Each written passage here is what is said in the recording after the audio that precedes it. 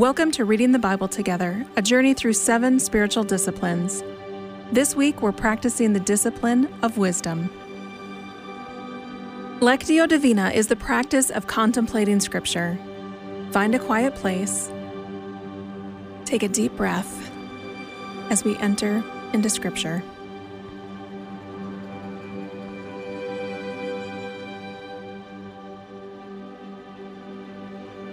Our first movement is reading.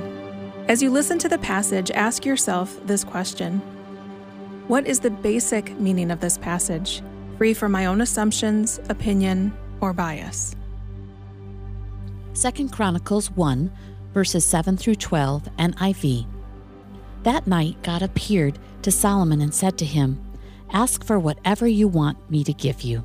Solomon answered God, "You have shown great kindness to David my father, and have made me king in his place. Now, Lord God, let your promises to my father David be confirmed, for you have made me king over a people who are as numerous as the dust of the earth. Give me wisdom and knowledge, that I may lead this people, for who is able to govern this great people of yours?"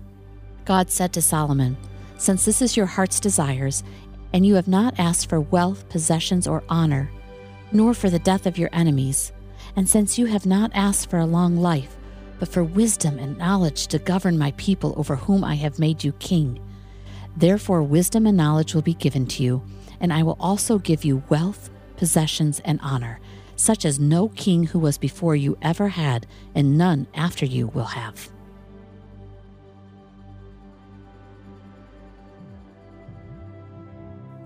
The second movement is meditation. As you listen and meditate on the passage, ask yourself, what does this text say to me today and in my life? How do I see myself in the text? That night God appeared to Solomon and said, "What do you want? Ask and I will give it to you." Solomon replied to God, "You showed great and faithful love to David, my father, and now you have made me king in his place. O Lord God, please continue to keep your promise to David my father, for you have made me king over a people as numerous as the dust of the earth. Give me the wisdom and knowledge to lead them properly, for who could possibly govern this great people of yours?" God said to Solomon, "Because your greatest desire is to help your people, and you did not ask for wealth, riches, fame, or even the death of your enemies, or a long life, but rather you asked for wisdom and knowledge to properly govern my people, I will certainly give you the wisdom and knowledge you requested. But I will also give you wealth, riches, and fame such as no other king has had before you or will ever have in the future."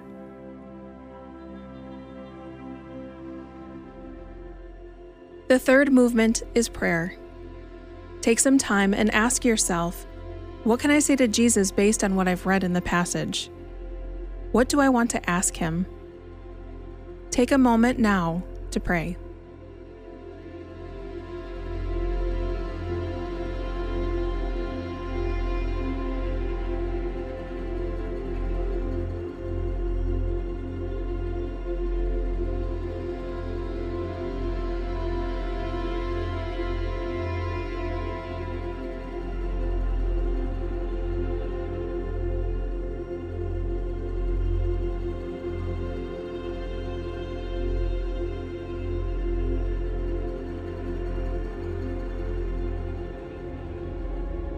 The fourth and final movement is contemplation. As we listen to the passage one last time, ask yourself, how have I experienced the presence of Jesus in this time? What is Jesus saying to me in this passage? That night God appeared to Solomon and said to him, "Ask for whatever you want me to give you."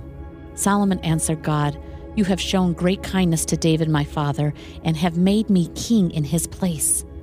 Now, Lord God, let your promises to my father David be confirmed, for you have made me king over a people who are as numerous as the dust of the earth. Give me wisdom and knowledge, that I may lead this people, for who is able to govern this great people of yours?" God said to Solomon, "Since this is your heart's desires, and you have not asked for wealth, possessions, or honor, nor for the death of your enemies, and since you have not asked for a long life, but for wisdom and knowledge to govern my people over whom I have made you king. Therefore, wisdom and knowledge will be given to you, and I will also give you wealth, possessions, and honor, such as no king who was before you ever had, and none after you will have.